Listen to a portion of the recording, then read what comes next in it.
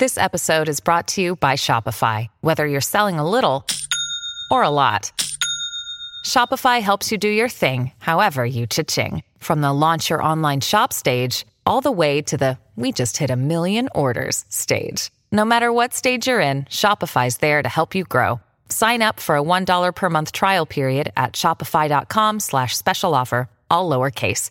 That's shopify.com/special offer. Hello, everybody. This is Marshall Poe. I'm the editor of the New Books Network. NBN listeners like to read books and buy them. So we thought we'd tell you that right now, our friends at Princeton University Press are having a remarkable site-wide sale. You can get 50% off books, including ebooks and audiobooks, with the code 50, F-I-F-T-Y, at checkout until May 31. You can save some real money on Princeton University Press books. I encourage you to go there and check it out. Welcome to the New Books Network. I'm Caleb Zachrin, the assistant editor of the New Books Network, and you're listening to New Books in History. Today I'm speaking to Professor Daniel Shareau to discuss his new book, You Say You Want a Revolution: Radical Idealism and Its Tragic Consequences. Professor Shareau teaches Russian and Eurasian studies at the University of Washington. In this book, Shareau attempts to answer a question that has dogged revolutionaries for centuries. Namely, why is it that so many revolutions seem to not just fail, but also completely backfire, often leading to even worse outcomes than were initially imagined? Professor Shareau, thank you so much for joining us today on the New Books Network. Hello. So I was wondering if you could just tell us a little bit about your personal background and what inspired you to write this book. I was born in France during World War II, during the German occupation. And my grandmother and mother and I, as a baby, were protected from the Nazis in a village in Vichy, France, and were lucky to not get turned in. And when I became an academic, I was interested in history. I'd been interested in history since I was quite young. And I did some work in Africa and then specialized in Eastern Europe. And it struck me how terrible history had been in so many places. And even from the perspective of my own family, who had been in Russia and fled Russia at the time of the Bolshevik Revolution, and then were in France and were subject to Nazi rule, and how unfortunate the situation has been for so many people. And of course, living and working in West Africa as well, I also saw the same thing. And so that just became a great interest of mine, though earlier in my career, I sort of avoided these emotional topics. And as I got older, I became more interested. I wrote a book about tyrants. I co-authored a book about genocide. And I co-authored a book about the Enlightenment and the efforts of the Enlightenment thinking to make the world a better place, about its successes and its failures. And so that led naturally, now that I'm quite old, to this particular book about revolutions, which engendered so much hope in so many places and so often turned out badly. One of the criticisms of the book in some reviews was that I didn't cover revolutions that turned out better. I did talk about the American Revolution, but there certainly were some that turned out better. And I did mention in the book what happened in Europe in 1989 when communism collapsed without much violence, except a little in Romania and, of course, a lot in Yugoslavia. But now it turns out, 30 years later, that the issues are not settled there. So even there, what seemed like a very unusual situation where whole regimes and ways of life and societies had been overthrown by revolutions that were peaceful, well, it hasn't always worked out as well. So, and that is certainly true with a lot of what are called third world revolutions. I did work when I was very young in the Peace Corps in West Africa, just after decolonization. And since then, I've gone back and done some consulting work for NGOs. And there too, I remember even a meeting with the president at that time of Niger. And he was sort of joking. He said, well, I hope one day that Niger will be as big and strong as the United States. And I sort of chuckled and said, well, when the United States became independent, it had about the same population as Niger does now. And he sort of laughed and said, well, maybe there's hope for us. But actually, I've gone back and done some work there and more recently in the Ivory Coast during the Civil War there. And things have not turned out well there either. All these independence movements that had a lot of hope. And I did talk in the book about Angola and Algeria, which I know very well because my first language was French, and I'm still fluent in French, and I followed the Algerian War. If I had stayed in France, I would have been drafted to go fight in Algeria. Of course, I didn't stay in France, so I wasn't subject to their draft. But people my age were, and I have friends there who were in Algeria. And Algeria, when it became independent, there was a lot of enthusiasm about the third world, a third way. It was going to be socialist, but not brutally communist. It had good resources. It had oil. It had good land. It wasn't overcrowded. And it hasn't worked out at all. So, and even now it's in the news. It's corrupt. It's not benefiting its people the way it should, and so on. So all of this really fits into my personal experience, my academic interests, my work experience. And I have to say that I didn't really find it that pleasant writing that book. One reviewer, I forgot if it was just an online review or something I read, accused me of just being a reactionary who doesn't like change. Actually, I would be happier if some of these things had worked out. And I think it's important to understand why so many have not. I think one of my experiences reading the book was a sense of sadness, and not a bad sort of sadness, but the type of sadness that comes when you recognize that things don't always work out as planned. And I think that in many ways, and even in your title, the tragic consequences, very much that a lot of these political goals have resulted in tragedy. So I was wondering, you discussed many different revolutions, but I was wondering, broadly speaking, how you might define revolution. Well, a rapid change, at the very least, in the economic system, but more broadly in the society, in the culture. And I say, at the very least, I shouldn't have said at the very least in the economic system. I should have said in the very least in the political system, because I do think the American Revolution was a real revolution, and it was unusual in that it didn't change the economy, it didn't change the culture, it didn't change who was in the elite. It only changed the political system, but it did change the political system quite remarkably for that time, for what was essentially at that time a European country. And it created at least the potential for a real democracy. And it became over time more democratic, though we all know all of the limitations and problems we've had with that. But until just now, we've moved mostly in the right direction. Whether we manage to keep that or not is another question, but that's a question for now. But other revolutions, the French Revolution changed more than just the political system. It changed the society in some ways. The Bolshevik or communist revolution changed a lot. The old elite was wiped out. The economic system changed drastically. The political system changed drastically. And the communists tried to change the culture.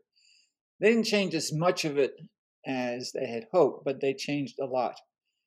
And I did include something which a lot of studies of revolutions don't include. And I have to say why. So I included the fascists and particularly the Nazis. Most academics who have written about revolutions like them and favor the left, even while recognizing some of the limitations. A good example is the great historian, late historian, he died a few years ago at the age of 95, Eric Hobsbawm, whom I cite, who was a lifelong communist, actually. Well, I knew him somewhat. I mean, I was at a conference with him for a week. I had dinner with him a few times. And he maintained his faith in communism for his entire life. This is very interesting because he really knew an awful lot. He was a charming man, a great writer. And in his book about revolutions, he sort of downplays the American Revolution, which the left generally does, because, well, it was a political revolution, but it was not an economic revolution. It was not a social revolution. And he plays up the French Revolution, which became a model for the left. So communist intellectuals, and here I would certainly include Lenin, who, whatever his faults were, was a real intellectual and very well-read, knew many languages. For him, the model and the place from which to draw lessons was the French Revolution, not the American Revolution. So what he liked about America was Henry Ford and how to mass manufacture things, which he thought that communists would be able to apply, but not the political outcome. What he liked about the French Revolution was the period of the terror, the extreme left. And leftist revolutions in France, certainly, and elsewhere, always admired that. In France, as a matter of fact, for much of the 20th century, until at least the 1970s or 80s, when revisionist historians took over, the terror was sort of the ideal. And, oh, it's too bad it failed. Everything was going in the right direction. And now, the predominant view among French historians is that's not really correct, because the terror was a nightmare and things were going in the wrong direction. But the communists certainly took, Lenin certainly took, and the Chinese communists, the original leadership, also was well read. Some of them did know foreign languages. Mao didn't, but he read it in translation and learned lessons from the reign of terror that failed, that was overthrown. And the lesson they learned was we should apply more terror, more systematically, quickly, to get rid of our enemies before they get us. Otherwise, we'll suffer the same fate as the far left in France. So it's the French Revolution that became the model. So what the Nazis did, fascism, that doesn't fit at all, because that's not from the left, it's from the right. But in fact, Mussolini intended to revolutionize Italian society. He really didn't. There was much more talk. I had a friend, actually, he was a family friend, who was an Italian, born in 1908. He's, of course, died by now. But and I remember his telling me he was Jewish, and he fled Italy in 1938. And he was already a well-known aeronautical engineer. He came to the United States and was used here. But he said to me, you know these stories about Mussolini and, well, at least the trains ran on time? He said, the trains didn't run on time then either.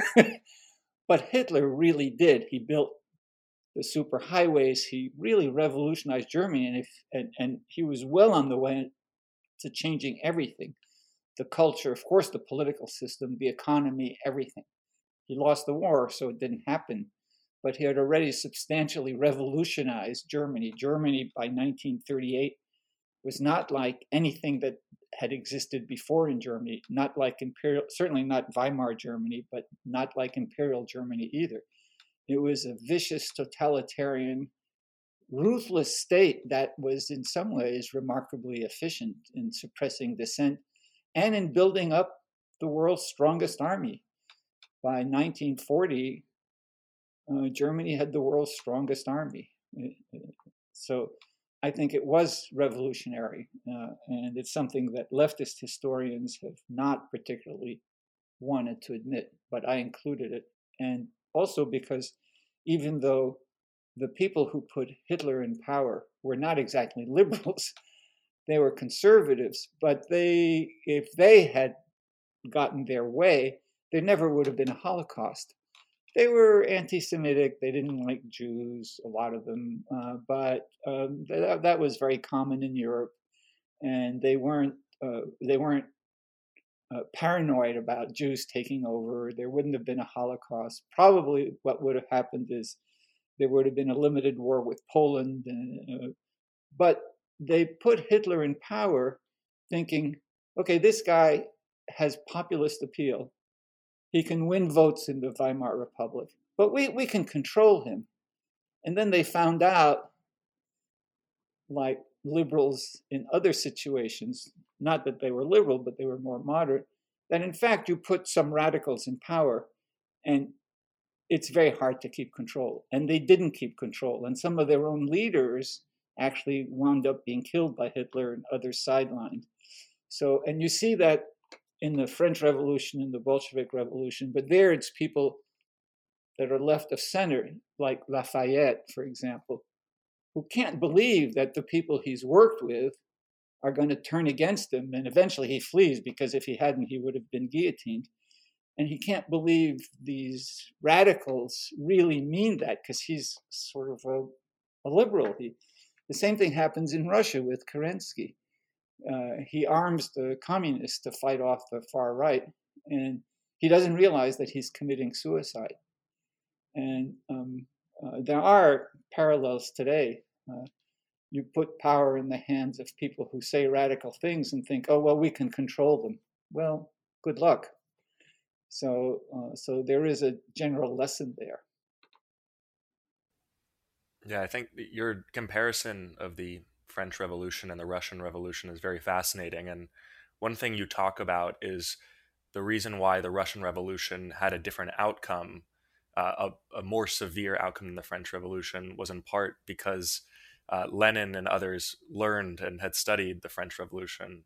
I was wondering if you could discuss a little bit about how revolutionaries have studied previous revolutions and how that has led to different outcomes. So, yes, a striking difference between the radical Jacobins in France and the communists is that the Jacobins didn't really have a party structure. Sometimes we think of them as a party, but actually it was a sort of loose assembly of people who met, and they didn't have a party apparatus. They didn't have a whole bureaucracy ready to take over. So when they take over, they're not really in full control. And they don't have ideological rigor. They themselves are split. And there are those who were radical Jacobins, like Danton, who wind up getting executed. Though, by the way, today in France, he's remembered as a hero, and there's a big statue of him in the middle of Paris. There's no statue of Robespierre. He's not remembered well, though at one time they were friends. But Lenin and early communist leaders said, look, if we're going to have a revolution, we've got to have a party, and we've got to have a party structure, and it has to be obedient. So well before they take power, even before World War I, at a time when it seems unlikely that they will ever be able to take power, Lenin insists on party strength and weeding out those who don't follow orders. By the way, Hitler does the same thing with the Nazis.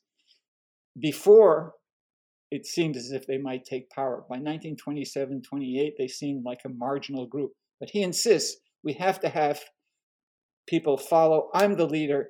If you don't like it, you're out. Here's what the communists learned. The Reign of Terror the Jacobins did not have a sufficiently rigorous party structure, and they were therefore able to really control and eliminate their enemies. And so what happened to them? They got eliminated. Well, we're not going to let that happen. The day we come into power, if we ever make it, we're going to get rid of our enemies quickly, and we're going to insist on party strength. Lenin still allows discussion within the top ranks of the Communist Party. Stalin does away with that. Not that Lenin was that tolerant, but he was a little more tolerant of his comrades. Stalin wasn't at all.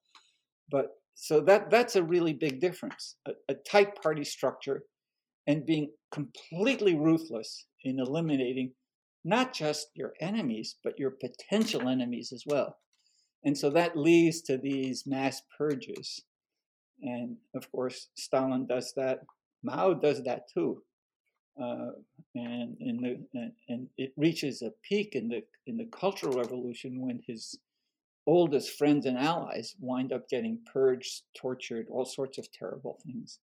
So that's a really big difference, and therefore they're more successful. Though we know that Soviet communism, in the long run, fell apart, but it took a long time. And whereas in France, the reign of terror lasts a couple of years, and is replaced by a revolutionary government that's more lenient, more corrupt, and that falls to Napoleon. Why is it that in some of these revolutions that you discuss, the more moderate figures tend to get pushed out?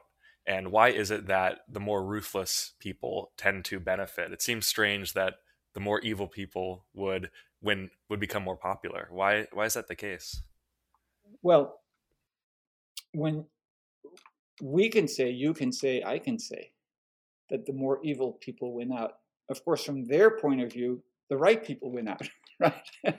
The communists didn't say the evil people won. They say, we won and we're the good guys. Well, yeah, we have to kill a lot of people, but we're going to do the right thing. So it depends on the nature of the hostility to the revolution, the forces arrayed against it. It doesn't happen in America. Once the British admit that they're defeated, there are some radicals who want to take over, but they're put down rather easily. And there's really no outside threat. And an internal threat doesn't really develop. There isn't really a strong counter-revolution. Those who favored the Tories, those who favored the British, who had any position, flee. In France, what happens is that there's resistance from the aristocracy. Members of the aristocracy flee. They go to Austrian territory. When I say Austrian territory, I mean, I mentioned this. Of course, everyone who knows the history knows it. What is today Belgium was controlled by Austria. So the Austrian Empire, the Habsburg Empire, is on the border of France. It's not way off in Central Europe. It's way off in Central Europe too, but it's also on the border of France. They flee there. They form an army. Prussia and Austria go to war. You remember the Queen of France, who was much hated, Marie Antoinette, is a Habsburg, and she's a member of the family that rules, and they're horrified by what happens, and the Prussians are too, and eventually much of Europe is horrified. What, you killed the king? Well, it had happened before. It had happened in England earlier, but it didn't have such great repercussions because the anti-royal reign of Cromwell didn't last that long. But in the case of France, so there's very strong internal resistance. There are parts of France that don't accept the revolution. For example, a key place was the city of Lyon, which was the center for very expensive textiles and silk. And so its main customer was the royal court and aristocracy. And they don't like the revolution at all because they lose all of their economic basis. So there are places that revolt against it. There are peasant areas that don't like the aristocracy. But then when the revolution goes after the church, they go after village priests too. And there's a loyal following in some areas. And then there's a foreign invasion. So all of those things panic the revolutionaries because they realize that if they lose, they're going to get killed. And the more radical forces say, well, you liberals, you people like Lafayette, you're not really very effective. First of all, you have some sympathy. You think we can make an accommodation with the aristocracy and with the reactionaries. We can't. They're going to come and kill us. And we've got to mobilize popular support. We've got to do something. And so the revolution turns to them. That happens in Russia too, when the Kerensky government is faced by a potential right-wing army overthrow. people, workers, soldiers, sailors who are in the army who don't want to fight World War I anymore, and that's a big issue there. They say, "Well, wait on, we're not doing the right thing. We're going to get overthrown. We're going to stay in World War I. Kerensky hasn't pulled out of the war. We need tougher response." And so they start turning to the communists who offer it. So that's really the explanation when the crisis gets so severe. You see that in the Algerian Revolution. I mean, who in America, other than specialists, studies French colonial history? Well, it is very interesting. If the French had agreed to moderate reforms in the 20s and 30s, or even right after World War II, they could have transitioned Algeria to become something like maybe like a Commonwealth country, like Canada or something like that. There were relatively moderate forces saying to the French, you can't just have 10% of the population ruling the others, not giving them citizenship. You've got to let us in. You've got to let us have more independence. You've got to work out some system. The French resist. And so gradually what happens is that the unpopularity of French rule, and by the way, it's very unusual to find people who like to be bossed around by racist outsiders. And so even very moderate Muslims, Arabs and Berbers, they really say, well, unless we fight a drastic, violent war, the French aren't going to leave, and they are going to maintain this unjust system. And what the FLN, the much more radical group, promises is they're going to fight to the bitter end, and so people turn to them. So that makes a really big difference. I mean, we see the same thing with French colonial history in Vietnam, which concerns Americans a lot more because we eventually took over for the French and had a similar disastrous experience. But the Vietnamese nationalists were active long before World War II, and the French were unwilling to make any compromise. And so who eventually wins out in the anti-colonial war? The communists, who are better organized, who know how to run secret cells, and who are willing to fight to the end. And the sort of moderates get pushed out because they don't fight effectively enough. On that point of Vietnam, you paint a very interesting portrait of Ho Chi Minh that I had not heard before. I was wondering if you could talk a little bit about him as a revolutionary and what his similarities were to other revolutionaries and what made him different than others.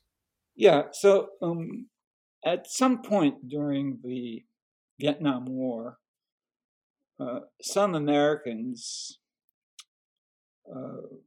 said, Ho Chi Minh is really just a fighter for national liberation.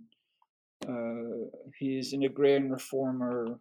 Yeah, he's a communist, but he's not the bad kind of communist. And that was one of the ways of saying, why are we trying to impede him? And another one said, no, he's a communist. He's part of the world communist agenda, and he's been working with the Soviets and the Chinese since he was a very young man.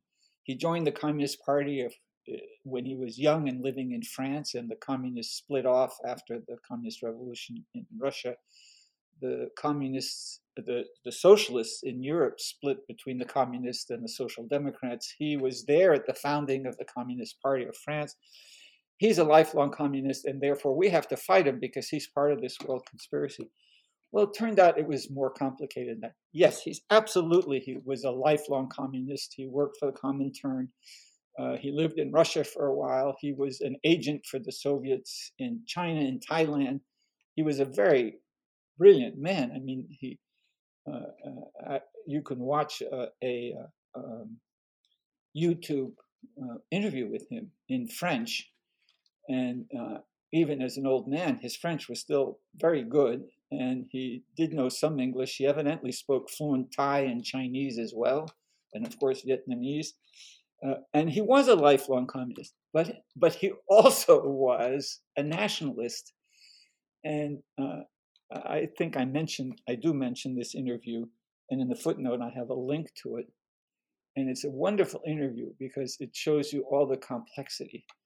So it's an interview with a French reporter in French. And you can tell he stumbles. At one point, he asks one of his aides for a word, but only once. And but his French is very, very fluent. And the reporter says to him, it's a woman, very naive woman, by the way, and very French. She says to him, "Oh, I note with some regret, she's in North Vietnam." This is during the war, right? He's at war with the United States, with South Vietnam. It's a very difficult situation. And he was himself, by the way, in a difficult situation because more radical forces within the party wanted a more extreme policy. But this reporter, and he doesn't say anything about that in the interview, but this reporter says to him, President Ho, I note with some regret that French cultural influence here in the North doesn't seem to be what it was. Not that many people know French anymore. And Ho smiles and sort of chuckles and says, the French are never going to have the kind of influence they used to have here. And it's clear that this French reporter thinks, well, why isn't everyone here speaking French? Well, and then she goes on, and toward the end she says, people say that North Vietnam, Communist Vietnam, is just really a dependency and follows the lead of China. And all of a sudden his face changes spontaneously, and he says, "Jamais, never." And you can see, yes, he's a communist. He believes in communism. He's collectivized. He's in this war. And he has said in the interview, and he said many times, when asked, well, what about the differences between the Soviet Union and China? And he says, well, they're both our allies. I'm not going to take sides. And they are both part of the great war against imperialism, and America is an imperialist country, and communism is going to defeat them. And that's the way for the future. But he's also a nationalist. And in some ways, somewhat, I don't want to exaggerate, more gentle. So he doesn't want to purge those within the party who oppose him. He's willing to kill a lot of people. A lot of people do get killed. But he doesn't believe in doing what Mao did or what Stalin did in purging people. And he himself, by the time of this interview, though the American never seemed to understand this, he's lost direct control. But the party continues to sort of sideline those who disagree, but not execute them. And that's in contrast with what happens in neighboring Cambodia, which conducts a genocide and purges itself, if anything, even more viciously than the Soviets or Chinese do. And so I think that Ho Chi Minh's influence is a softening one in some ways, and he is a real nationalist. But of course, to say he wasn't really a communist, he was just a nationalist reformer, well, that's not true either. And it seems more evident to me now than ever, given what's happening in much of the world, that it is difficult for people to understand complexity. Why is it that communism and Marxism in particular became so popular in a lot of the decolonial revolutionary efforts? Was it simply because communism was on the global stage in opposition to Western capitalism, or is there another reason? Well, it's more than that, because what Marxism, and once there was the Communist Revolution and then the Chinese Revolution, promised was anti-Western, hostile to colonialism, but not anti-modern, not like some of the original fights against colonialism. So in Algeria, for example, it takes the French decades to actually get control of the country, but the forces arrayed against them are the traditional forces, the traditional leaders. They're trying to fight a traditional war. and they get defeated. I mean, they can't match a modern army. They don't have the organization, and they don't reach out to everyone. There's still tribal differences and clan differences. What Marxism says, what Marx wanted, and what Lenin wants to impose, and eventually what Mao wants to impose, is modern science, modern technology, a modern standard of living. They don't want people to go back. They're not the Taliban. The Taliban wouldn't fit in with the communists at all. They want to go back and live like what they think things were like in the 7th century. But the communists say, no. Marx said, capitalism invented a lot of very good things: how to produce more, how to make people richer, how to make people more comfortable. And the more we go into the 20th century, the more evident that becomes. Lifespans increase. And so they say, no, we don't want to abandon that. We can do it better than the capitalists. And so, and we oppose colonialism, but we can bring the modern world and all of its benefits.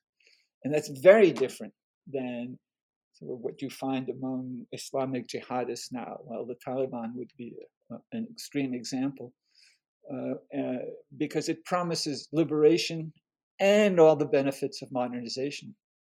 And you see, well, China today is hardly the ideal socialist society, but they say they're still communists.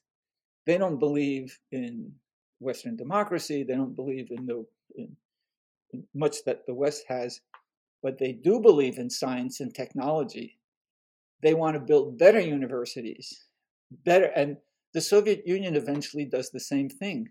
And even Stalin recognizes, well, we can't get rid of all intellectuals just because they have the wrong family background. We need modern science, and they do develop an effective modern science. They never quite catch up to the United States, but they do build atomic bombs and hydrogen bombs. The level of health care goes up. Cuba does the same thing. I didn't have anything about Cuba in the book, but it's a good example. Castro hates the United States. Much of his appeal is Cuban nationalism, but Cuba develops the best healthcare system in Latin America that's more equitable. It emphasizes biological research and medical research, and for such a small and poor country, it does a remarkable job. He doesn't want to eliminate the benefits that capitalism invented. He just says, we can do it better, and at the same time, get away from domination by the Americans. So that's a tremendous appeal, and it appeals to a lot of Western intellectuals as well. So I mentioned the historian Eric Hobsbawm. There are many even more prominent people, and even more so in some parts of Europe. In France and Italy, for a while, the communist parties after World War II are the largest parties. Not only do they have this promise of a more effective modernization, but it turned out they were the most effective fighters against fascism as well. So there's tremendous appeal. And if you're an Algerian revolutionary or an African revolutionary or an Asian revolutionary, and you want to throw the British out or the French out or the Portuguese, but you don't want to throw your society back into what it was before colonialism, then Marxism seems like an ideal solution. At the very beginning of the book, you have a quote from Isaiah Berlin.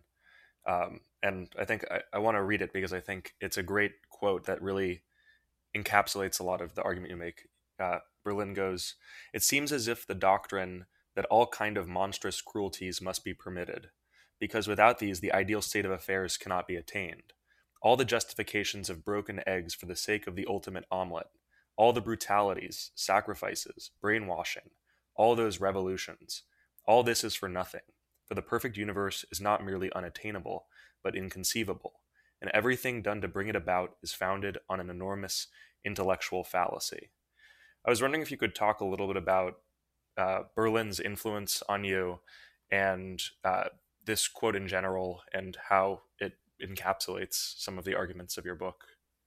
So in the immediate decades after World War II, Isaiah Berlin was one of the philosophical heroes of liberalism.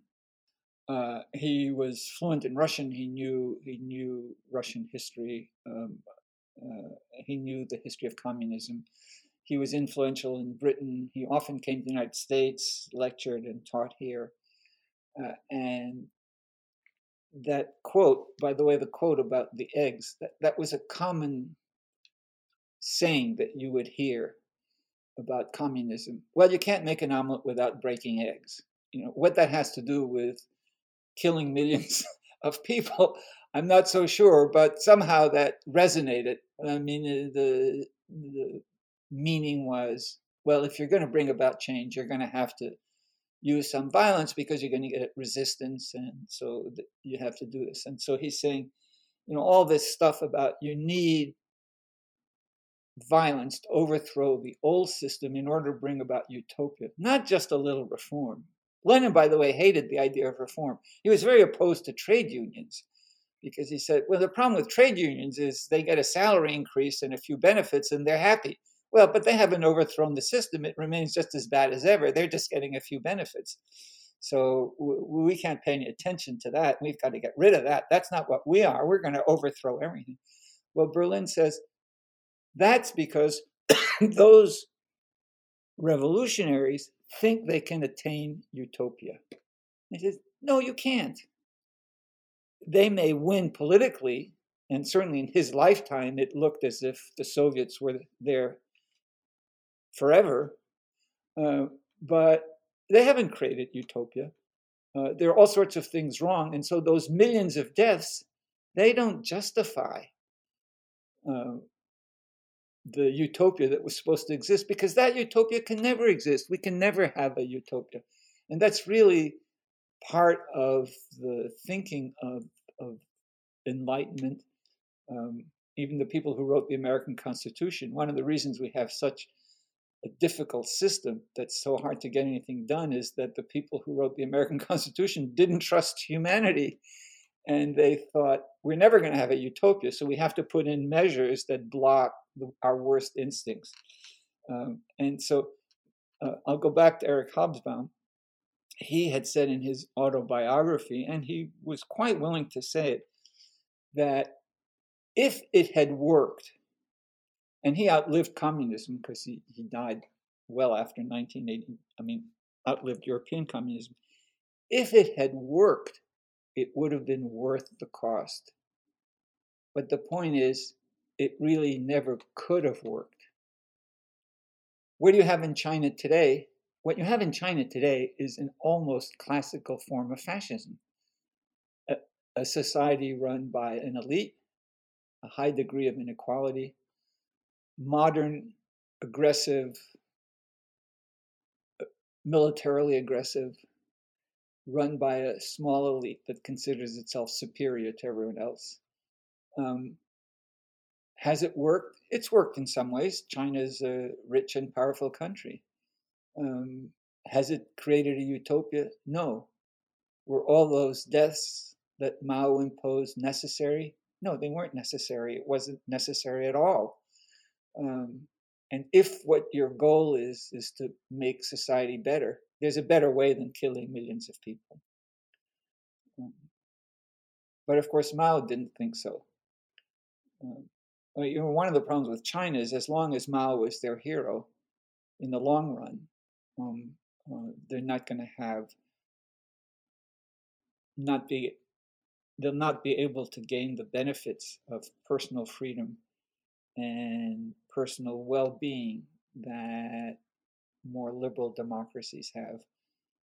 But liberal democracy has this problem. In some ways, I don't want to exaggerate, but in some ways, President Biden is sort of the classic, somewhat naive liberal. He came into office saying, well, I can bargain with everyone. And Obama was too. The Obama administration, now we see some of the results of that thought about Putin. Now, let's be reasonable. No, you can't. That's what Chamberlain thought about Hitler. Well, let's be reasonable. You don't really want a world war. Look at what happened in World War I. Well, no. So Isaiah Berlin is well aware of that. But today, Isaiah Berlin is not read or quoted as much for many reasons. But one is that liberalism as such is in decline. You have a quote, and it's from the front cover of The Economist on October 26, 2017. And the quote is, "As the world marks the centenary of the October Revolution, Russia is once again under the rule of the Tsar." Why did you choose to put that quote at the header of your chapter on peaceful revolutions? Well, I think it was obvious what was happening in Russia. And of course, now that seems even more the case. But I don't think The Economist was being particularly bold about that. It was already pretty clear what was happening. And that much of his behavior, I mean, you've seen the newsreel, just the pomp and always in these old czarist palaces. I mean, with all the marble and gold and his own personal position. It doesn't seem as if he has children who will inherit his position, but other than that, it's very much Tsarist Russia with Tsarist ambitions. It's not just communist ambitions. Putin is a little ambivalent about communism, actually. In his speech about Ukraine, he blames it all on Lenin. So at the same time, he doesn't want anyone to attack Stalin and is purging historians who have written about Stalin and the horrors under Stalin's rule. Because Stalin was a nationalist success. He built up the Soviet Union and expanded its influence. But the expansion was very much along the same lines as what the Tsars had been doing for a long time. Remember, before World War I, most of Poland, not all of it, but most of Poland was part of Russia. The Baltic republics, there were no Baltic republics, it was part of Russia. Finland was part of Russia. And so now some are saying, well, Putin isn't just trying to revive communism, he's trying to revive an imperial Russia. So that seemed at the time that I was writing this book an apt quote. And it turns out that it has been. This is obviously, something that might be difficult to, understanding the reason for why Russia is invading Ukraine. Obviously, it's hard to fully know what their end game is. But do you think that part of it is the fact that this might benefit China by distracting Europe and America, and that China will, in the long run, reward Russia? Or is this just destabilization for the sake of destabilization and Putin trying to, secure as much power and influence as he can while he's still alive? From what I've read in the news, and I do want to emphasize, I haven't been talking with either Putin or Xi Jinping recently. Of course. But from what I've read in the news, the Chinese actually are trying to hold them back a little because they really depend and continue to depend on being able to trade with the world. I mean, we have a very strange situation. The Soviet Union was never like that. The Soviet Union exported some things and imported some things, but it was not in the World Trading Network. And China really is. So we have a hostile power with which we, the Europeans and the Americans, are completely interdependent. And so they don't want to push too far. And in fact, they've just said, Ukraine is not Taiwan. Taiwan has always been part of China. And so what does that mean? It means it's sort of a gentle hint to the Russians. You say Ukraine has always been part of Russia. Well, Taiwan has always been Chinese, but not Ukraine. So don't push this too far. I don't think that he's doing this to help the Chinese. Now, if we and the Europeans let him get away with annexing Ukraine, that does send a signal to China that the United States really is what Mao used to say, a paper tiger. But that's an incidental result. I think that the Chinese leadership is considerably wiser than Putin and his immediate circle are.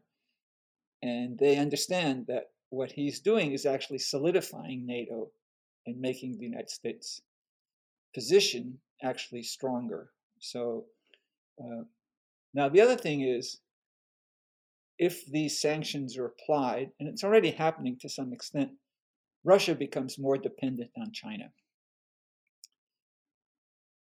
Do the people in Russia really want to become a Chinese dependency? So China is already taking over the economies of Central Asia, which the Russians consider part of their sphere. The Chinese are not going to take over those countries physically. They're taking over their economies. They've really taken over some important parts of the economy of Eastern Siberia. They get resources from there. There are a lot of Chinese who have moved over the border. I'm not a China expert, and I never learned any Chinese. But when I was in Beijing about 15 years ago, I had friends there who were Russians and who were living there. And what they told me was that the Chinese look down on Russians. I mean, China has a reputation, but Russia does too. Practically every place has a reputation, once you get to know it, of being racist. And the Chinese sort of look down with some degree of contempt on what's happened to Russia.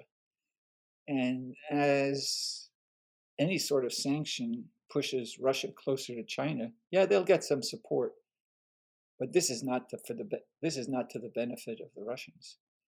And I'm not sure the Chinese want to be the major supporters. They're already overextended. The Belt and Road policy is cutting back some. They're somewhat overextended. I don't think they want to be the main supporter of Russia. So yeah, they want to buy the oil, and they want to buy the gas, they want to buy the lumber, they want to buy the natural resources. But I don't think that the outcome is good for either Russia or its people, or really for China. China doesn't really need that. Yeah, that's a very interesting point. I'm sure our listeners will find that very interesting. Obviously, in a book about revolutions, there have been so many revolutions, you can't talk about everything. Two are, revolutions or significant movements that aren't mentioned, and I was wondering if there's maybe a reason why you didn't mention them, were the Indian independence movement and the end of apartheid in South Africa, and then also maybe not so much a revolution, but the civil rights movement that ended Jim Crow. I was wondering if there's a reason why you didn't include them, if it was just a matter of space, or because they don't necessarily correspond to the violent revolution model in the same way. I mean, it's part of both. I know that the civil rights changes are called a revolution, but and there's nothing wrong with that. And just as there's nothing wrong with talking about the Industrial Revolution, but there has been a real change, and I'd like to collect old magazines, but not ancient ones. It's really interesting to look at Life or Time magazine from the 1950s. They are so racist. And at the time, I was in high school and in the 60s in college. I didn't even realize it, in the sense that that was normal. The only ads in which you see white and black people together is when the black person is a servant, and then of course there were magazines for African Americans where the ads did have black people. But you look at ads today and it's a drastic change. So it's not just legal changes, and in certain more liberal areas, you see much more mixing than you did. So there really has been a change. I didn't include that because there wasn't one violent uprising that changed things. There was no war, and the change was slow and gradual. It actually starts well before the 1950s or 60s. There's a long-term movement, and now historians, particularly now during Black History Month, a lot of that stuff is coming up again. But it's been written about, and I mean, I had read some of that stuff long ago, So it goes back, and it's quite gradual. So it's a drastic and very important change. We could get a reverse movement, but I don't think we'll ever go back to what Jim Crow was like. And there has been some more racist violence, but I don't think we'll ever go back to the kinds of lynching which did occur widely in the 1920s and 30s, and tapering off gradually. But so I wouldn't consider that a revolution. What happened in India is actually, I could have said, and also in South Africa. So both of them, in some ways, resemble the American Revolution more. In the end, the British gave in. Now, there was a lot of violence, but it wasn't fighting against the British. There was violence over the split, which turned into this endless Pakistani-Indian problem, and the problem in India today, where the Indian government is going after Muslims. But the British understood, and here the British electorate at the end of World War II made a very wise decision. They threw Churchill out. And he was stunned because he was the hero of World War II. But Churchill, who I greatly admire and who really helped save democracy, was an old-fashioned colonialist and a racist.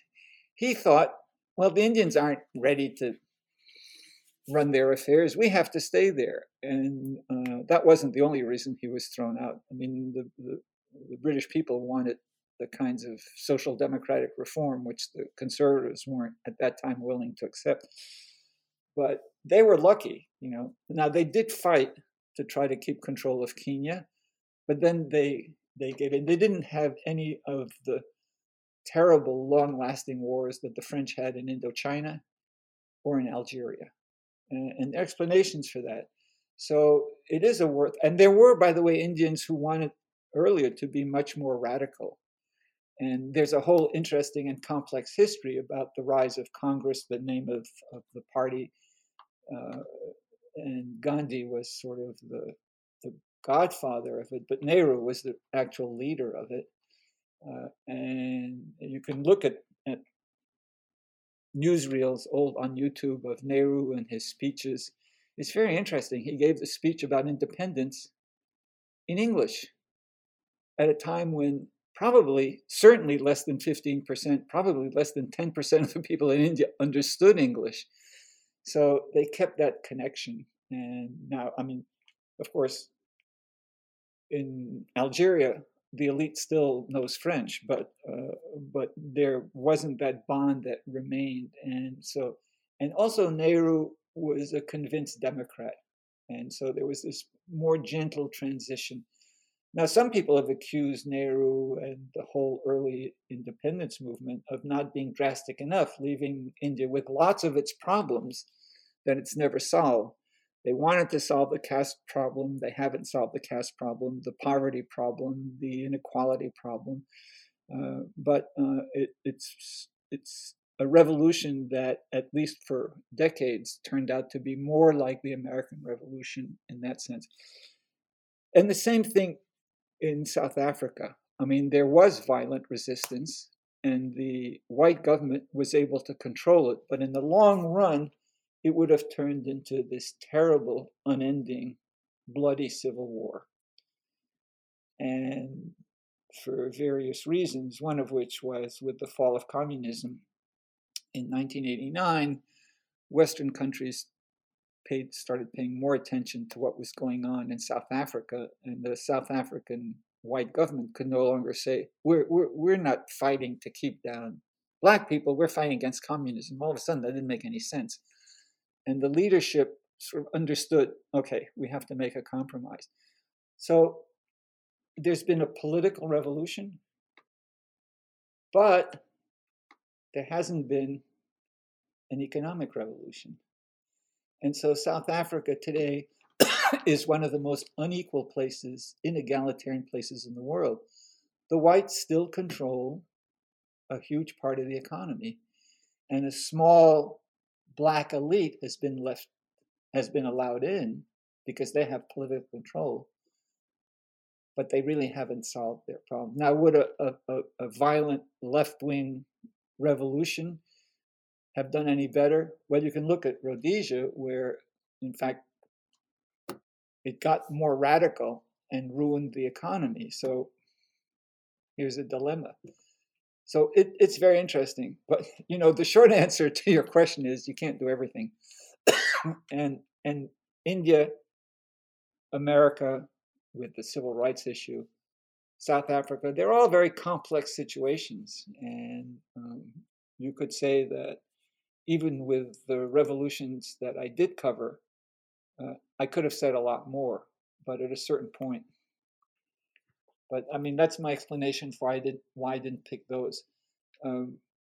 I could have done much more with Cuba. Instead, I chose to do something that Americans seem not to know. And I'm not talking just about the general public, which doesn't know much history, but I found this with my colleagues at the university who know very little about the Mexican Revolution, unless they're Latin American experts. I mean, if they're Latin American experts and even have a colleague who studies the Mexican Revolution, of course they know a whole lot. But those who study Asia or Europe or colleagues I had in sociology, somehow, they all learned something about the French Revolution in high school or in college, not about the Mexican Revolution. Well, that was a very significant event and a very bloody one. They're our neighbor. Of course, I found with our students in Seattle who live so close to Canada, they don't know much Canadian history either. In fact, some of them don't even realize Canada is a foreign country. But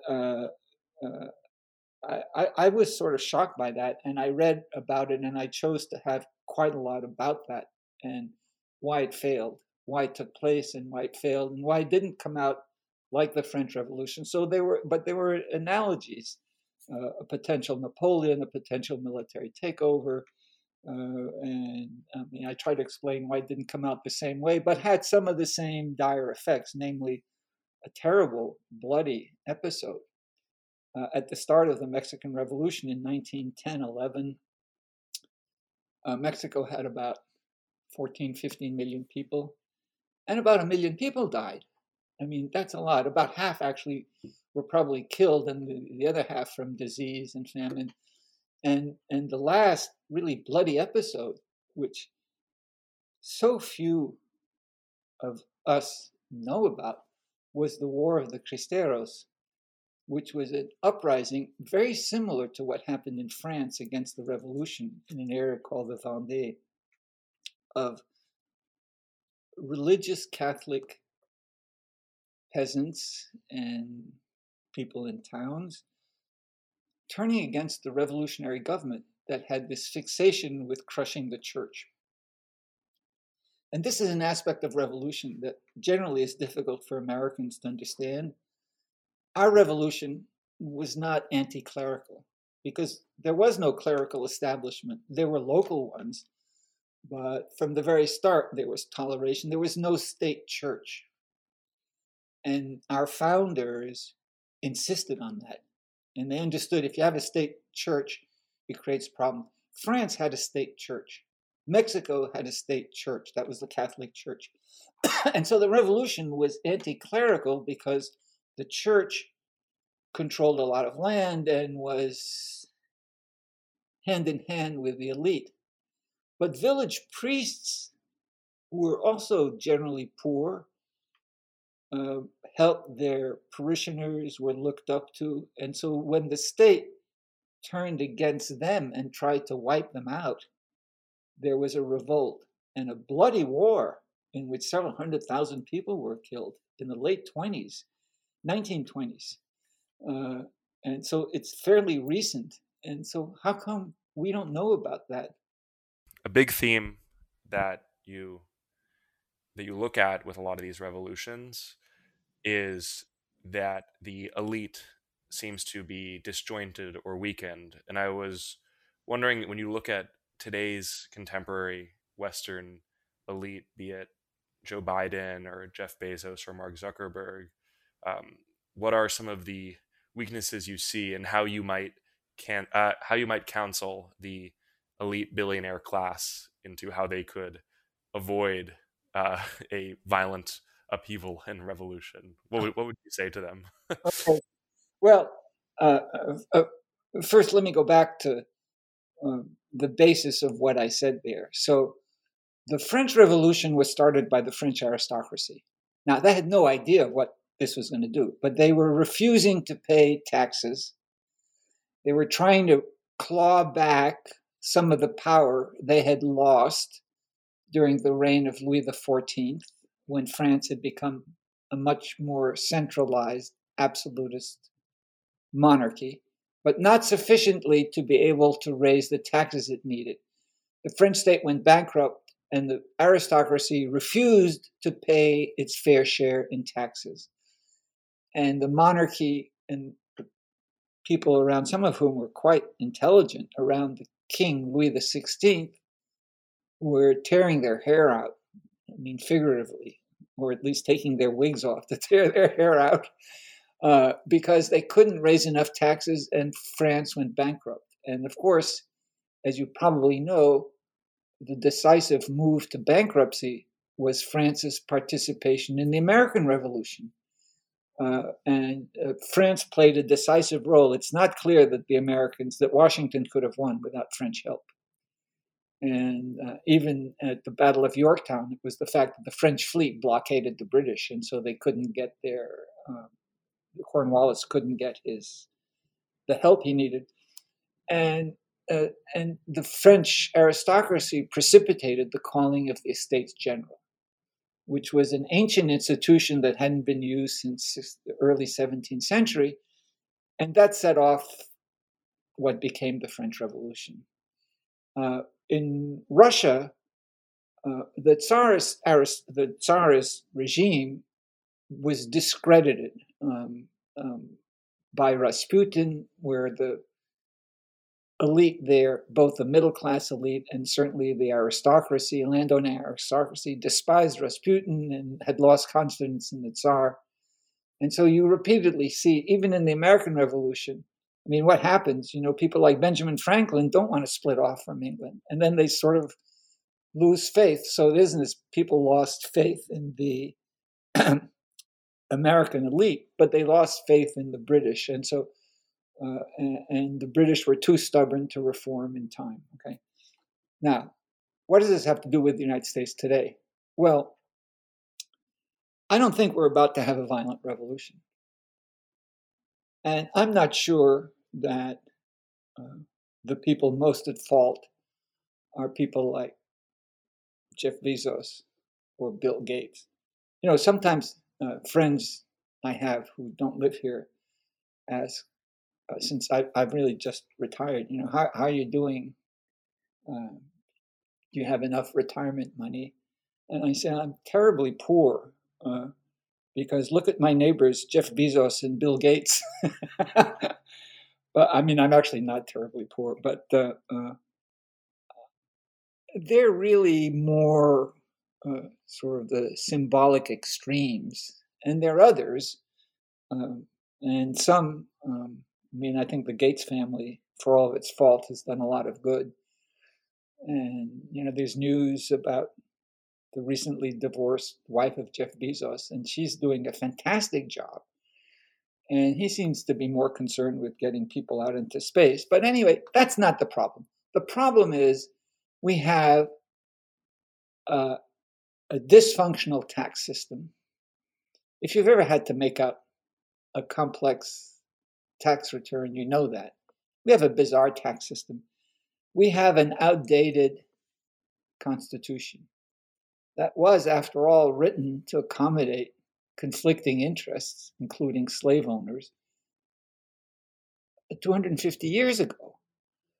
And we're not solving our problems. The United States has the worst health system of any advanced country. It's more expensive than of any advanced country, much more expensive, for example, than Canada, with worse outcomes, higher mortality. You know all that. Everything's blocked.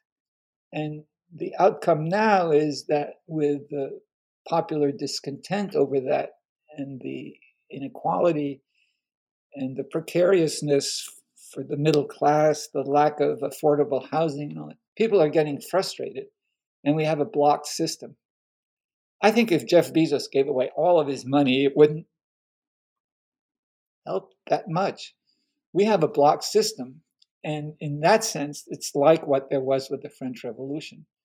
But on the other hand, we're not on the verge of bankruptcy. The economy still functions, but we do have a long-term problem, and it's getting more severe. So whether you like Mark Zuckerberg or not, I don't think he's the problem. It's more it's more of a symbolic example of what's wrong. So back in the 1950s, when this country was in great shape economically and at a very powerful position, the inequality was not as great. Inequality decreased in the United States from the time of the Depression into the 1960s, and then leveled off, and then it has greatly increased. People don't really understand why. It's a bad tax system. Part of it is globalization. It's happened to some extent everywhere, but rarely or almost never in other advanced democratic countries as badly as here. And yet we're blocked. So we do have this problem. And in the long run, it is producing some very destabilizing effects. The polarization, the election of someone like Donald Trump. My colleagues have always considered me to be conservative. In the past, I even often voted for Republicans. So what's happened? What's happened to the Republican Party? That's a very bad sign. That conservatism and liberalism are both in decline, and we have other things taking their place. So in the long run, yes, we could have more violence. We could have some real troubles. But remember, in the case of France, the precipitating event, actually, there were long-term problems that weren't being addressed. The precipitating event was France's participation in the American Revolution. So if we have something that bankrupts our government, if we have a depression, the outcome might not be as good as what happened in our depression in the 30s. People who disliked Franklin Roosevelt would accuse him of being a traitor to his class, which I suppose he was, and accused the New Deal of being socialist. It wasn't socialist, it saved capitalism. Roosevelt wasn't a socialist. He was for helping people and controlling some of the excesses of the stock market and of capitalism. But he wasn't anti-capitalist at all. He saved it. If we have another depression, who knows what will happen? In Europe, the depression was a catastrophe politically. In Germany, the rise of fascism. So who knows? But I don't think we're in a good place. But I don't think this is 1789 yet. Yeah, thank you. You mentioned that you recently retired, and I was wondering if you're working on any new books in retirement, or if you're reading anything, watching films. I loved the film recommendations in the book, by the way. I put the Sergei Eisenstein movie about the October Revolution on my list, so right. Looking forward to watching that. Yeah. It said that actually more people got hurt in making that movie than in the actual event. Because when they stormed the palace, the Bolsheviks, there actually weren't that many people killed. But anyway, there are a lot of good movies. One thing that's really interested me, and it has something to do with my own background, is the issue of treachery and collaboration. It comes up with American politics too. You see people collaborating, say, with Trump, Republicans who know what's bad about them, and yet they collaborate. But much more drastically, collaboration in really difficult circumstances. And there's a television series called A French Village. I can send you a link that's a brief introduction to it. Yeah, that'd be great. Yeah, A about French what village. happened in France during the German occupation, and about all the complexities of who's a traitor, who's a collaborator, why, and the general issue of treachery interests me. I recently read a biography of Benedict Arnold, who's the classic traitor. He was a very gifted man. He was also greedy, arrogant, and wanted nothing but extreme praise. And he felt he wasn't getting enough praise and he wasn't getting paid well enough. And so he betrayed America. But some people who are traitors actually believe in what they're doing. The spies who gave away atomic bomb secrets to the Russians thought that they were doing the right thing. They weren't just greedy. And when you have governments that you disapprove of and you work with them and you collaborate, what's the line? So that's a topic that greatly interests me. But there's so many others. And what I'm finding is that having retired and not having the discipline of preparing courses and following a schedule, I think this happens to a lot of newly retired people who have all of their wits about them.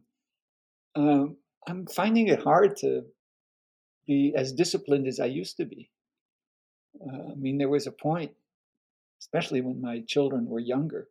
There were children, there was work, I traveled a lot. I mean, I just had to schedule things. And now I don't have to schedule things and I'm getting less done, even though I have more time. But I hope to recover from that. So I'll send you the link to A French Village. It got an award and they asked me to make a comment. It's very brief and it has a few scenes from it. And I find that interesting. But there are so many interesting things. There are new novels, there are new history books, and some history that gets written is really very good. Not all of it. A lot of professional academic historians are too obscure, but some of it is really good. And there are always new things, even in Russian history. I mean, it's fascinating. That speech by Putin was fascinating. It was one huge lie. He lied about history. He lied about the present. Does he believe that? And who works with him? Do the people around him actually believe what he's saying? Yeah, Alexander Dugin is. I don't know if are you familiar with Dugin? I know the name, yeah, but is there anything recent or? I don't know if anything recent. I just. I don't even know. I mean, I recognize the name, but I can't say that I can place it. He's. I don't really know what his status in Russia is right now. I was fascinated by him a few years ago, and he was. I don't know what like the equivalent would be in America, but he was I know who you mean. Yeah. Yeah, the political theorist who's a very anti-democrat, and he's. Oh yeah. No. Actually, I'm sorry. I wasn't thinking that way. I thought you were talking about some American. And no. Yes, I do. Yeah, I know should have said his first name, and I'm probably pronouncing it wrong too. No. That's fine. Yeah, it just didn't click. But of course, yes, I do know, and I have read about him. Yeah. So you're wondering what he's thinking. Well, I don't know what he's thinking, but he's certainly a prominent figure. Absolutely. Yeah. Yeah. But who collaborates with him? Who doesn't? Why? Are there people who work with him just because they're afraid? I'm sure there's some true believers, but I'm also sure there's some who are just opportunists. His former prime minister and for a while President Medvedev, I think is just an opportunist. I don't think he's a true believer, but he's taking advantage. But so these issues come up all the time. The same thing in China, and the same thing to some extent here, and always in many situations. Who what motivates people to accept certain political bad situations and others to resist. I did write a few essays for something called American Purpose. I don't know if you've heard of it. Yeah, I've heard of it before. Yeah, so I'm on their editorial board, and I've written some essays. I recently wrote an essay for Project Syndicate. Yeah, I read Project Syndicate a lot. Yeah, so That's great. Yeah. On the last day of January, just about the last day of January, I had an essay there about the problems in American higher education and what does a liberal education mean and what's happening in the humanities. So these are all interesting things, but you can see the problem with having a lack of discipline. This is interesting, that's interesting. Well, when you write something next, I hope to have you on again. Thank you so much, Professor Shiro. It's been great talking to you, and I wish you well. Thank you. I did take early retirement. Last year when I retired, I was only 78. I have a friend who retired from being a professor at 85, and he makes fun of me and said, I took early retirement. But when I tell people I retired at 78, they don't usually think that's very early retirement. So, well, maybe I'll write another book. Well, definitely now that, like you said, now that you're unconstrained, maybe you'll be able to write some things that are a little out of your. I mean, this is obviously a very interdisciplinary book, which I really appreciated about it, and I look forward to more works trying to answer these big, impossible to answer questions. Okay, all right, so, and I'll send you a couple of links. Yeah, please do. All right, nice talking with you. Thank you.